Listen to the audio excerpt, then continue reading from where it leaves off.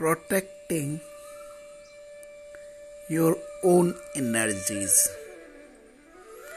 अपनी स्वयं की ऊर्जाओं की रक्षा करना उतना ही महत्वपूर्ण है जितना भयंकर बीमारियों से पर्सनल प्रोटेक्टिव इक्विपमेंट पहनना। रोड एक्सीडेंट में जिस तरह से हेलमेट पहनना आवश्यक है, भयंकर बीमारियों में जिस तरह से डॉक्टर और नर्सेज को पीपीई पहनना आवश्यक है, इसी तरह हमारी ऊर्जा को रक्षा करने के लिए इमोशनल पीपीई आवश्यक है। बहुत सारे वैद्य और चिकित्सक अच्छा वैद्य होते हुए महामारियों के दौरान स्वयं की ड्यूटी नहीं दे पाते। बहुत सारे सद शिक्षक होने के बावजूद भी गरीबों को शिक्षा नहीं दे पाते। बहुत सारे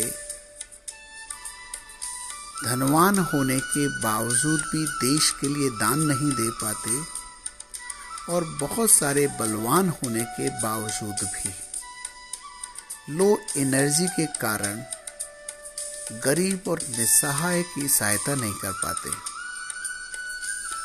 इस तरह के low energy, low self esteem को भारतीय संस्कृति में तो एक रोग कहा जाता है और उस रोग के निवारण के लिए एक स्पेशल उपवास व्रत भी है। लेकिन चीज़ों को बहुत ही सरल रखने के लिए अपने एनर्जी फील्ड को हमेशा, अपने इमोशनल फील्ड को हमेशा ब्लूमिंग रखने के लिए आवश्यक है कि मैं अपनी प्योर एनर्जी पर, अपने प्योर थिंकिंग पैटर्न पर ध्यान दूं। नेगेटिव लोगों की संगत, नेगेटिव विचारों को ज़्यादा मनन चिंतन करने से बचूं।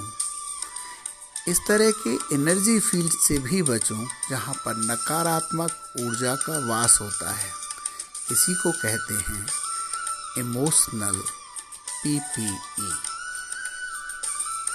आप सबको ताकतवर भावनाओं के साथ, पवित्रता और शीतलता के साथ सब तरह के नेगेटिव विचारों से रक्षा करने का ये सरलतम उपाय है।